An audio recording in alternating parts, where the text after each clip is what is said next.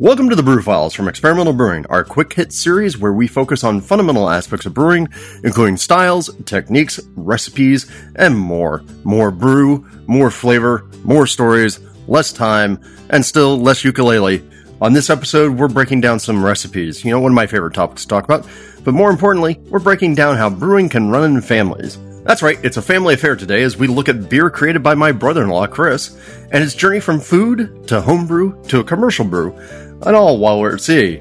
And then we talk with my sister Amy about her journey into good beer, illustrated by two of her favorite recipes, including one that started as a Beecham family collaboration. So sit back, man the crow's nest, and enjoy a beer while we hit the high seas. But first, a message from our sponsors. Do you own a copy of John Palmer's How to Brew? If so, you know it's one of those truly indispensable resources for brewers. Well, it's time to replace that old dog-eared copy, because our friends at Brewers Publications have just published the 4th edition of How to Brew, and it's a totally new book. The new How to Brew clocks in at 600 pages, and every chapter has been updated and expanded, and there are 5 totally new chapters to boot. So grab your copy at your preferred beer book vendor, or buy it from the Brewers Association store if you want to get the book and support craft breweries at the same time. More info at brewerspublications.com. Family-owned Atlantic Brew Supply is the biggest homebrew shop in the Southeast. No gimmicks, no multinational corporate overlords, and no BS. Unique ingredients from local suppliers, including malt from neighboring artisan malt house Epiphany Craft Malts and award-winning recipe kits, including the Toll, Raleigh Brewing Company's GABF-winning Imperial Oatmeal Stout. Plus, we've got pro-level equipment and the best-in-cask supply equipment from sister companies ABS Commercial and Cask Supply. Malts, extracts, and more, all available by the ounce, an on-site calculator to help you craft your best brew, same-day order processing, and guaranteed 2-day shipping for East Coast customers. Get 15% off your first order when you use the coupon code BREWFILES at checkout at Atlantic Brew Supply.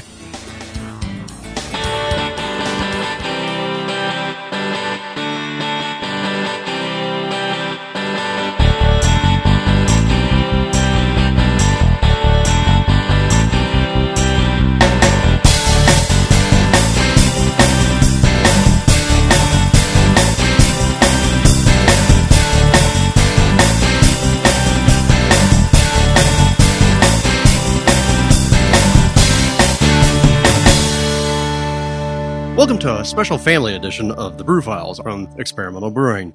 I am currently sitting somewhere in the middle of the Gulf of Mexico with my brother-in-law and special fellow torturee of my sister, Chris. Chris, why don't you introduce yourself to everybody? My name is Chris Geisler. I'm from Tampa, Florida. All right, and Chris, how did you get into homebrewing? Pretty much about 20 years ago.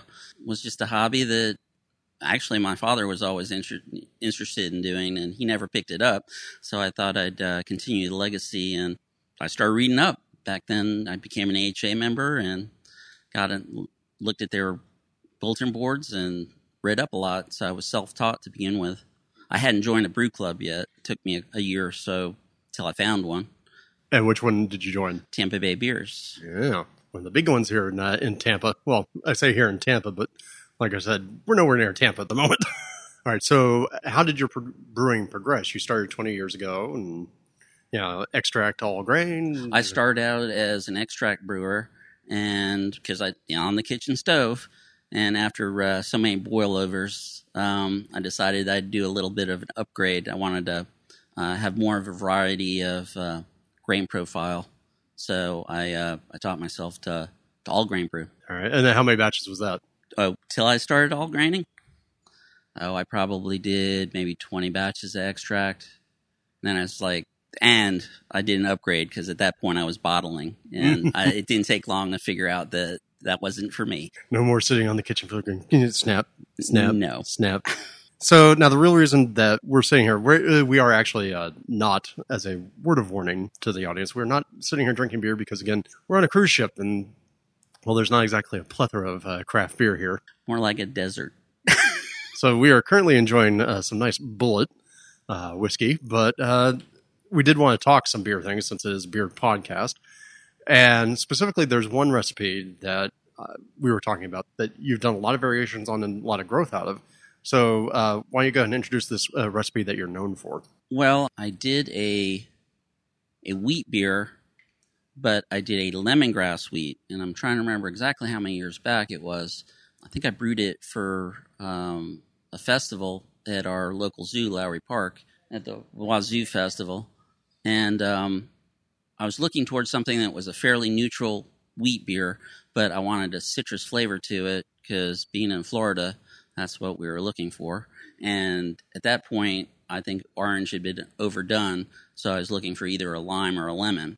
So I just decided to go with something that was a muted lemon and go with the lemongrass. All right, and so actually starting with whole lemongrass stalks. Yes, stalks. All right. And I chopped them up in probably 2-inch pieces, and they were stringy at the time, and then I sanitized them in vodka and used them in secondary. Now, did you put all the lemongrass and the vodka in, or was it just the lemongrass or just the vodka? Or I actually, at that point, I was newer to home brewing, so I didn't want to add the vodka. For some odd reason, I thought it might do something to the actual beer. That seems forbidden. I know. You can't add alcohol to my alcohol? Yes. I actually strained it through and then added just the lemongrass to the secondary. Okay. And so now when we're talking the base recipe, what are we looking at in terms of grain? It was probably a Belgian white wheat that I used, probably no more than 30%, and then 6 row. So 70% of a pale malt, 30% of a wheat malt, and then fairly neutral hop. All right, we start with a fairly standard Belgian wheat base. No oats, no nothing funky. And then your original variations were just brewed with American yeast. Was probably the Sierra Nevada 20. It was definitely White Lab. At that point, I was using just White Lab's yeast, so it was the 001 California Ale. So you're going for clean, neutral profile presentation of the lemongrass. So now you said lemongrass soaked in vodka for how many days? Did probably a 2-day soak on the lemongrass. Okay, and then strain lemongrass into the beer. Correct. And how long was the lemongrass then in the beer before service? It was in secondary anywhere from 10 days to 2 weeks. And then, after 10 days or 2 weeks, how much lemongrass were you seeing, in terms of the flavor, the aroma, the punch?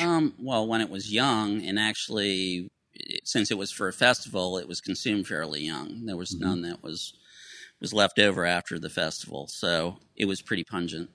It was noticeable, but not cloyingly so, where there's too much lemon in it. It was subdued enough that, okay, I can tell there's lemon in it. Pleasant hit, not pledge hit. Right.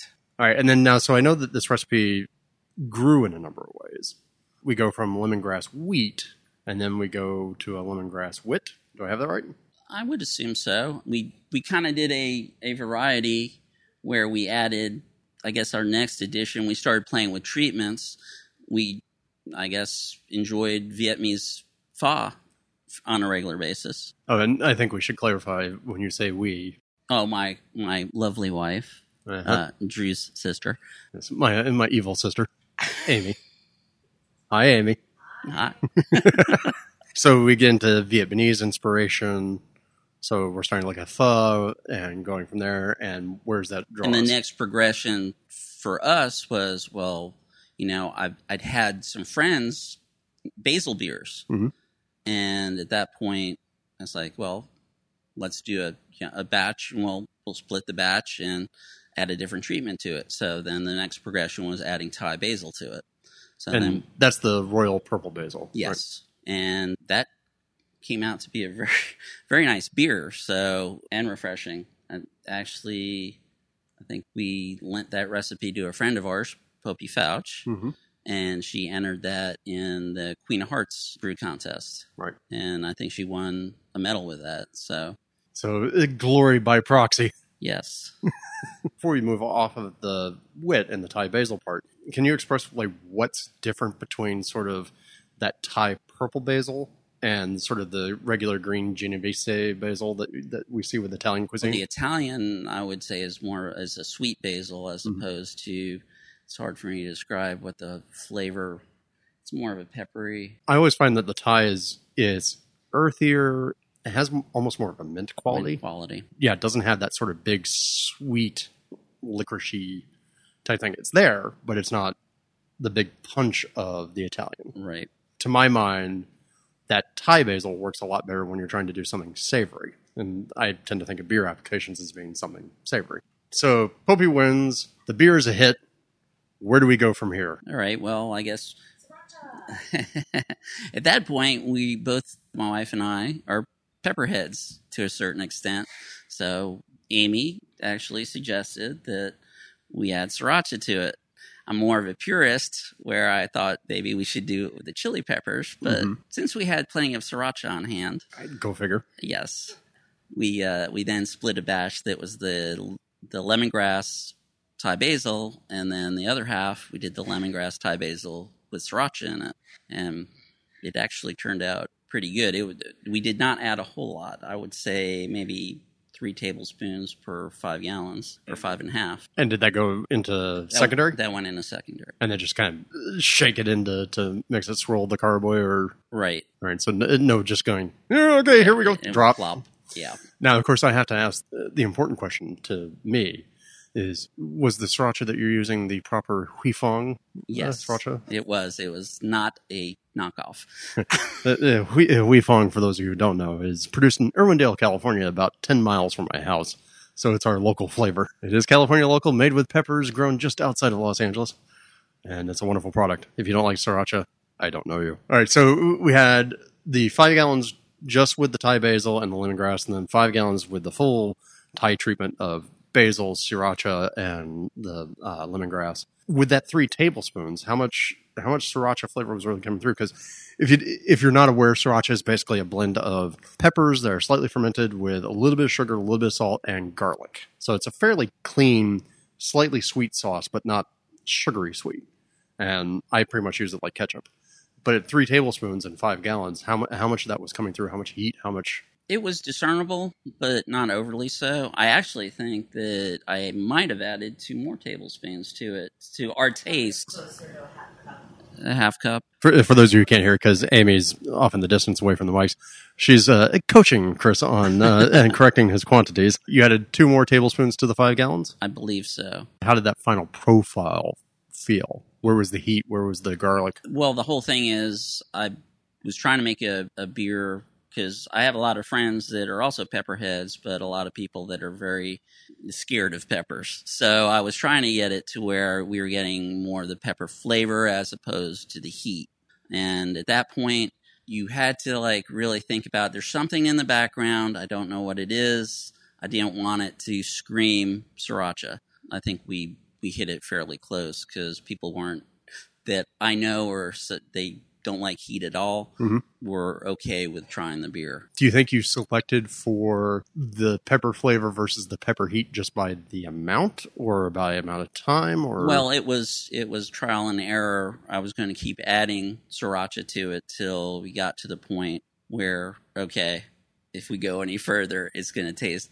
I made a sriracha beer, not a lemongrass Thai basil sriracha. So originally it was 3 tablespoons in the secondary. Correct. And then those 2 additional And then tablespoons. came at the end before kegging. Okay. Because I didn't think there was enough of the sriracha in it to give it a little bit of the pepper flavor. What were you doing? The big rooster bottle over the carboy and squeeze, stir, squeeze. No. No, it's a little more scientific than that. I was actually measuring it. Well, I mean, look, I don't think there's anything wrong with the big squeeze thing. I mean, that's what I do every day anyway. Eggs, sriracha. We get to that, and that turns out to be a big hit. Yes. Where did you debut that beer that got you exposure with it? Beer Club. Beer Club at Mr. Dunderbox. Yes. Mr. Dunderbox in Tampa, Florida. A wonderful place to go have beers. And now with their own brewery, Dunderbrow at Mr. Dunderbox. Not a paid sponsor of the Brew Files. We have one last place, I think, to go really with the whole story of the Thai lemongrass wit beer idea. And that actually comes with a whole commercial morph that happened with us. Right, so we take the same base idea. We're making a pho Thai inspired idea. And now we end up on a pro system. So tell us about this. Well, last year, 2016, was the 25th anniversary of Tampa Bay Beers, and our brew club's goal was to do a collaboration beer every month. So there was 12 collaboration brews that were scheduled for the year with local breweries to commemorate our 25th anniversary. Well, my wife and I chose the slot with Motorworks Brewing down in Bradenton, Florida. The head brewer, Bob Hay, was a personal friend of mine. He wanted me to come up with an idea. He did the formulation of the recipe, but we described what we had done, but he was going to do it on a different level, and where instead of using the sriracha, we substituted actual Thai chilies. So we went back to the purist mode. The purist mode, correct. And then we were wondering, okay, could we add another level? And the idea of adding maybe a little toasted coconut in the secondary, we give it an extra level to keep it in the Thai frame. And we wound up calling the beer Thai PA. So now we've stepped away from pure wit. Right, and to a pale ale. Right. And now also there's another addition other than just coconut, right? There's now also rice involved. Was there? No rice. But what was funny is when we described what we had done, one of Bob's brewers had been wanting to brew that style, exact same thing with lemongrass, basil, and sriracha, or not sriracha, but the Thai pepper for years, and hadn't really convinced Motorworks to make that step. So he just needed the excuse. Yes. And he very pleased at being able to finally see his concept come to fruition. Yes. All right. So now on that system, how big of a batch was this? Like 10, 20? No, it was on their pilot scale. So it was a 3-barrel. All right. Now at 3 barrels, how much basil, how much chili peppers? Oh, and since being the home brewers that we were, it was our job to do the treatment. the chopping. It was a lot. I can't remember exactly how many pounds each we did, but when we added it to the brew pot, the smell was incredible. I could have bathed in it. I mean, it smelled just like Thai soup. Did somebody get the short end of the straw on chopping the chili peppers? Yeah, that would be Amy. Oh, that would be Amy.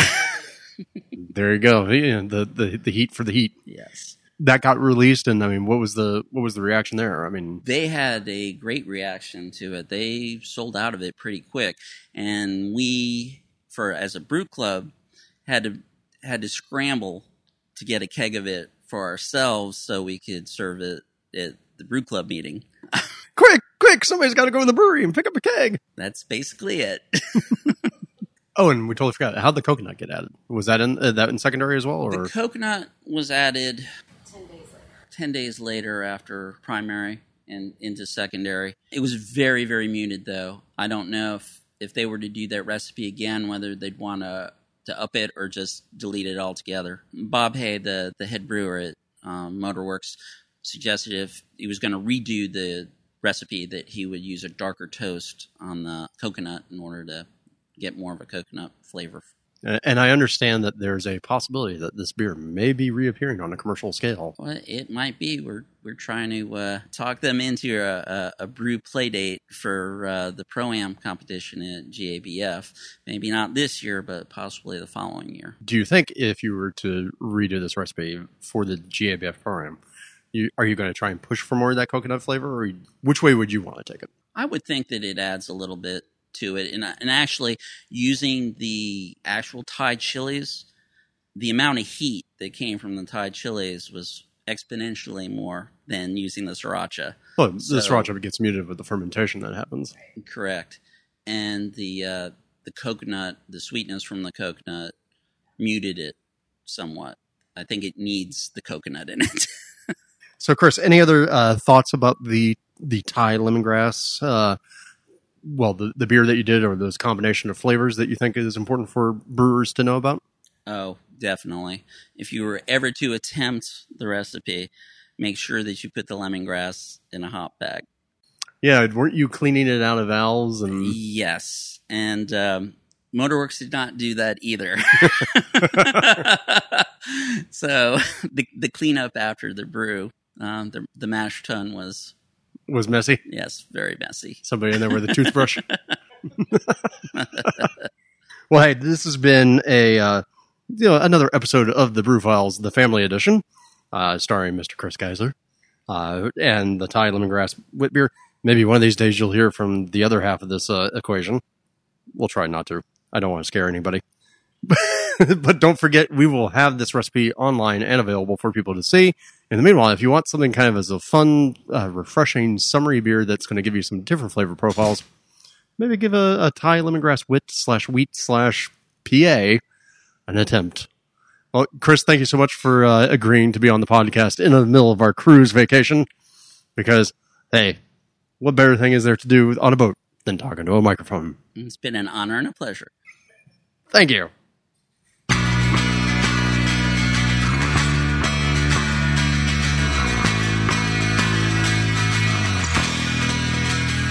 All right, now, hey, welcome back, everybody, to the second part of the Brew Files family show.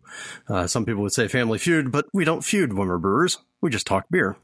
So we just heard from my brother-in-law, Chris, and, well, we do have another brewer in the family. It's my sister. Hey, sis, introduce yourself to everybody. Hi, Drew. This is Amy from Florida. Let's talk a little bit about our particular history of brewing and a recipe that I guess we kind of collaborated on, and then you told me I was full of it. You got me started on craft beer, maybe 15 years ago? At Russian River. At Russian River, I think I sat down and had just about every beer until the bells and whistles and bunny rabbits hopped over the stout. This is part of the reason why I argue with people that if you're going to introduce people who are not craft beer drinkers to craft beer and want to get them excited about it, don't give them a blonde, don't give them a wheat beer, give them a stout, particularly if they like coffee. Absolutely. I had tried so many of the blondes and it just didn't work for me. But I don't know how many beers that you guys gave me that night, but we went through quite a few and you said that give her the stout. I'm like, oh no, not the black one. Well, and it turns out that was the one that was the winner. Yes. It was. Yes, I don't even think I bothered trying to serve you Pliny the Elder, because that would have just not gone down right at the time. Now, if you'd like to serve it to me today, absolutely. You also developed an affinity for pumpkin beers, because after you got married, you and Chris started brewing together, and you liked pumpkin beers. It was in the height of the pumpkin season. And of course, I had drank some of the Shipyard because that was what was available in Florida. And as I developed my craft beer taste, pumpkin was definitely an easy go-to. If I remember the story correctly, and you'll tell me if I'm wrong, because you will. Of course. You had basically asked, hey, I really like the Shipyard, and I think it was also the Dogfish Head. Well, I'll tell you what we did. Chris and I went to our local Total Wine and bought as many pumpkin beers as we could. So I think we ended up with about 15. And we did a blind taste test. So we poured them all in, had somebody else pour them and number them. And the one that we both agreed on that we liked a lot was the Dogfish Head Pumpkin. It's a very good beer, and also very much like Shipyard uses an English yeast.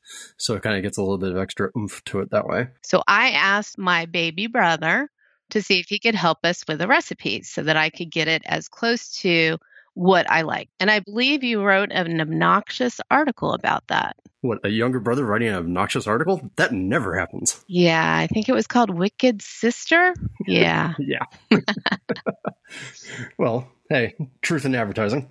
I'm still waiting to hear I want to read the unedited version. Yeah, no, that's going locked away on the disc, so you'll never see it.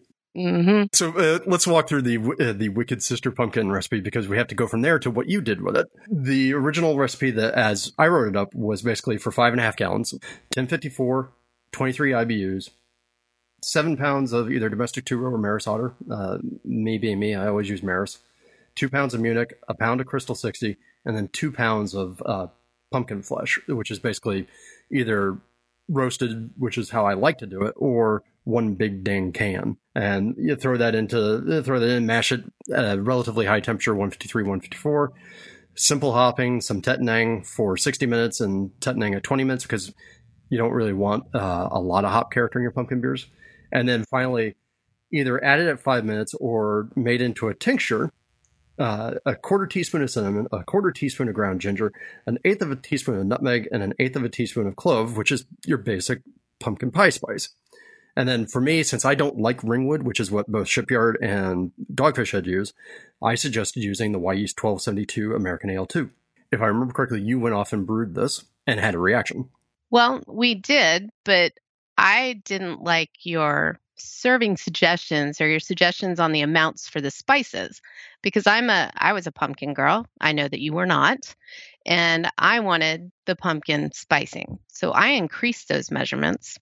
I went to 2.5 teaspoons of cinnamon, a quarter teaspoon of ground ginger, 1.25 teaspoons of nutmeg, and 1 teaspoon of clove. Yes, I increased it significantly. Yeah, and particularly on the 2, I would never increase. Afterwards, we decided that we probably would go down about another we would decrease the clove to 1/2 teaspoon. Well, and the reason why I say that is because both clove and nutmeg are both heavy eugenol carriers, and eugenol is an essential oil that they use. Well, Ambusol, that's what you put on your toothache so it doesn't hurt anymore. So now, how did your increased spicing level come out? You said obviously you adjust the clove. The beer was fantastic. I'll tell you, it was again like it was the height of the pumpkin season. My girlfriends drank it. It was gone. It blew out of our garage. Yeah, see, and I think to me the key about it is that it's not a sugary sweet type of pumpkin beer. And so many of the pumpkin ales, particularly nowadays, that you see are trying to go for that pumpkin spice latte thing. And, they end up kind of being weirdly cloying. Yeah, no, it was a refreshing pumpkin. It was not that sweetness that you get from some of the beers. We really liked it. Anything else that you would change about this, particularly given how your tastes have developed over the times? I want to say the last one we did, we added a little bit more hop characteristic to it because I've now developed that hop taste. Yeah, you seem to go around housing a couple of IPAs these days. Yes, I do. Now, what we did do on this first one, though, is that we repitched the yeast about 5 weeks later. Of course, the original pumpkin was named the Wicked Sister Pumpkin. Thank you, Drew. And then we did an Imperial repitched, and it ended up at about a 9%. So it wasn't that high, but it was the Imperial Evil Brother Pumpkin. Woo! Dip your pigtails in a inkwell. I do believe that you tasted both of those when you were home for Christmas, and you said that actually you liked the Imperial better. Well, yeah, I mean, because more. When you went to go make an Imperial, did you do it by adding more pumpkin or just more base malt, or did you just scale everything? I think we just rescaled everything, and then it just ended up. I don't know how it got that higher alcohol. More gravity, more sugar, more fuel. I know a lot of listeners on the podcast are going to go, pumpkin beer. So sick of the idea of pumpkin beer. Just wanted to show everybody that I know there are a lot of people out there who take my advice on how to brew things and look to me for recipes and all that sort of fun stuff. But sometimes you just can't even get respect from your own damn family. Hey, you're not always right, contrary to popular belief. I'm mostly right. That's the pumpkin ale. But let's actually get into one of your original creations because that's what I like to really talk about because I know how I think. And, well, I kind of know how you think, but it's kind of messy and tangled in there. So why don't you elucidate for everybody? And let's talk about your next recipe, which was what was it? Introduce it to everybody. Over the last 6 years since I married my husband, which you were very happy about, to introduce another true brewer into the family. And Chris has been teaching me, and I have worked with him just on doing different recipes. He really loves the rye IPAs, so I've worked with him on those. He's done some wits, I think he talked to you about prior to this. We've done some stouts together. We've done a Russian Imperial, which is really nice. But about 2 years ago, I told him, I said, you know what? I'm going to start trying everything. If you get a beer, I want a sip of it. I don't want it to just be the stouts, the browns, the whatever. I got into IPAs. It was a gradual progression. And of course, I like the Citra flavors better. So of course, that was my first thing. When I walk in, I'm like, oh, I want an IPA, but can it have the citrusy flavors to it? By the way, I just want to stop real quick here and tell everybody, if you had told me 15 years ago that my sister would like IPAs, and had asked me to put money down on it, I probably would have bet the mortgage on my house that would not happen. And yet here we are. And I would have been right there with you. So I think the only thing that's safe right now are the sours. Can't get my head around those quite yet, but I'm on IPAs. Last summer, we were at a restaurant, maybe in the spring, we were at a restaurant and I tried a beer that just had this fantastic Citra hop to it. It was amazing. And it was really light in alcohol. And normally I'm a let's go big or go home. I want a big, bold beer. This was about a 4.5% alcohol. And it was just so refreshing. And of course, living in Florida, it's hot. So it was the Sunshine Slacker by, I think Seventh Son did a collaboration with Evil Twin. And so we'd had some cans of it. And I was like, all right, this is what I want to have this summer. This is what I want in the kegerator. So Chris and I did some research. I kind of played around with some recipes. I'm pretty good at like playing around and getting what the grain characteristic and some of the hops are. He's the execution person. He helps me. We decided to do 2 session IPA, and we wanted to use 2 different yeasts because we wanted to play with it. We can do up to 20 gallons, but we did 2 5-gallon. We did 1 10-gallon and then pitch 2 different yeasts in it. One, we did the Sierra Nevada White Lab WLP 001. Yep, the California. And then we did the California 5, which is the WLP 051. One of them came in a little bit higher in alcohol, and it was a little drier. And then one was a little lighter and less alcohol. So one was about 4% and one was 4.5. I like the one that was drier. I don't like the sweetness to some of these beers. And so that was the one that I kind of wrapped my head around. That was my baby. And that was the yeast that I had chosen. And which one was that? That was the Sierra Nevada. So the White Labs 001, which of course is sort of the go-to for presenting anything hoppy. And then what we did with it is for the 10-gallon batch, we had 1 pound of Citra hop. That was it, just the Citra hop. All right, so pound of Citra, exactly how did you split that up? It was done in 5 different steps. We did a 1/4 of an ounce at the start, and then we did 2.75, 2 pounds 7.5 at 10 minutes. And then at 5 minutes, we did 4.38. It was some weird numbers. At the end, we did another 4 1/4. And then in secondary, we did a 1/2 pound. Ooh, or at 5 ounces. Sorry, 5 ounces.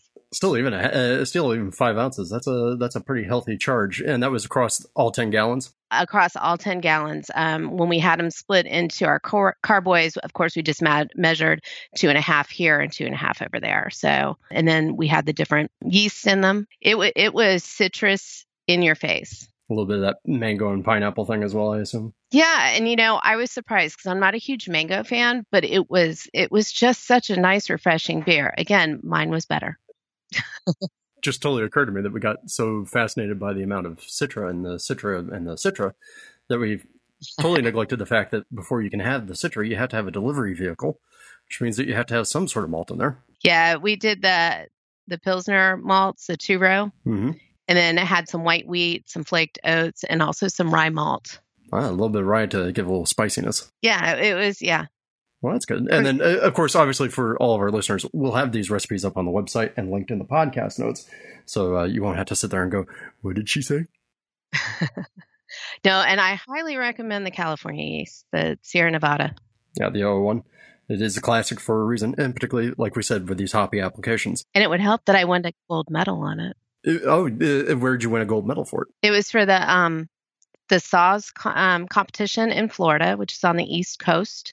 And I won for the IPAs with the Sierra Nevada yeast. I love the fact that you won for the IPAs with what'd you say, a 4.5%er? Yes, it was 4.5. It was actually, we were shocked. And Chris, of course, entered his, and yeah, nowhere near it.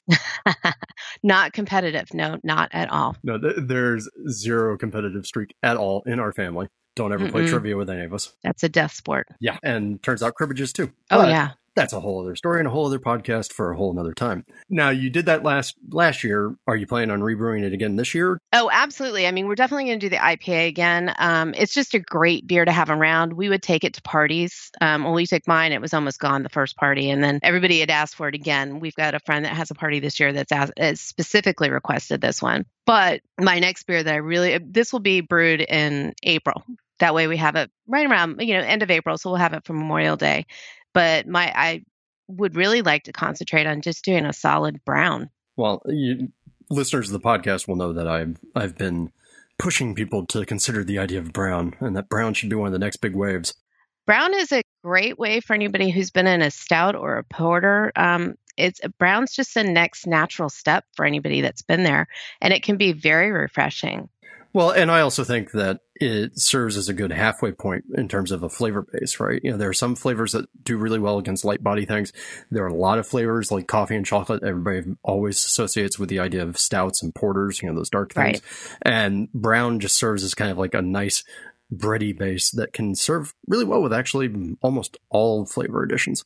So that is really cool. Now, back on the Citra here. Sure. As you're getting ready to rebrew it, brewers being brewers, we tend to tinker. Any tinkering looking at this recipe? The one thing that we want to do is it didn't have the clearness that I wanted. So that's going to be my focus, is getting a little bit more of that clarity to it. Shocker in this day and age of people going, my hazy IPA is better than your hazy IPA. My sister is going, no, I want clarity, damn it. I think that because it's such a light, refreshing, dry beer, that the clarity just will lend something to it. It's something for me to shoot for. Yeah, it's always nice to have a target. Now, are you going to use, last year you did 10 gallons because of the popularity of it. Are you going to try and brew even more? No, we'll probably stick to the 10 because, again, we want to do a brown, and Chris is probably going to brew that wit beer again because, again, that's very, very popular down here. As I'm getting comments in the back, no New England IPA, that'll be on the list at some point. Yeah, well, given our family history, you should be able to make the first Florida New England IPA cross-pollination. Oh, I don't think it'll be the first. No, there's quite a few there's a lot of that down here now. Oh, no, yes, but how many of them are brewed by people who with feet both in New England and Florida? Well, that's true. So there you go. Think with a twist. All right. Mm-hmm. Well, before we leave, any other comments for the listeners about any of these recipes, either the Wicked Sister or the Citra? Here's the thing that I'm going to say about the Wicked Sister. Just because you get a recipe online, don't think that you have to follow it.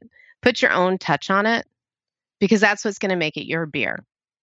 Not everybody may have liked that huge pumpkin seasoning in your face, but a lot of people did. And I did. And for me, that was what was important. As far as the Citra, Chris loved the other one that didn't win the gold. I loved the one that did. And that was okay too. Everybody liked different ones. Again, make the beer that you want to drink. Don't worry about the awards. There you go. After all, you can't drink a medal. You can't eat a ribbon. But True you that. Sure as hell can drink the heck out of a keg. I agree. Amy, thank you so much. I appreciate you taking the time to talk to the listeners and closing out the family affair. Who knows? Maybe we'll get Mom to brew a batch of beer. Maybe we can work on her coming over here. Probably be a cider, though. Yes, probably would be a cider for her. We can do that, though. Indeed. All right. Well, hey, thanks again so much, and we will talk later. Thank you.